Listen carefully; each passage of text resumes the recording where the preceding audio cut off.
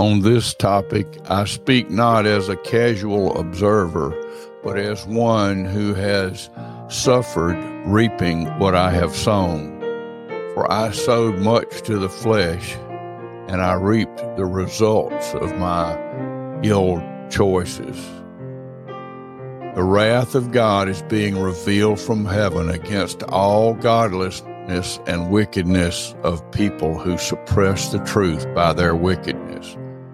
We may attempt to suppress the truth, but the truth of God always comes through.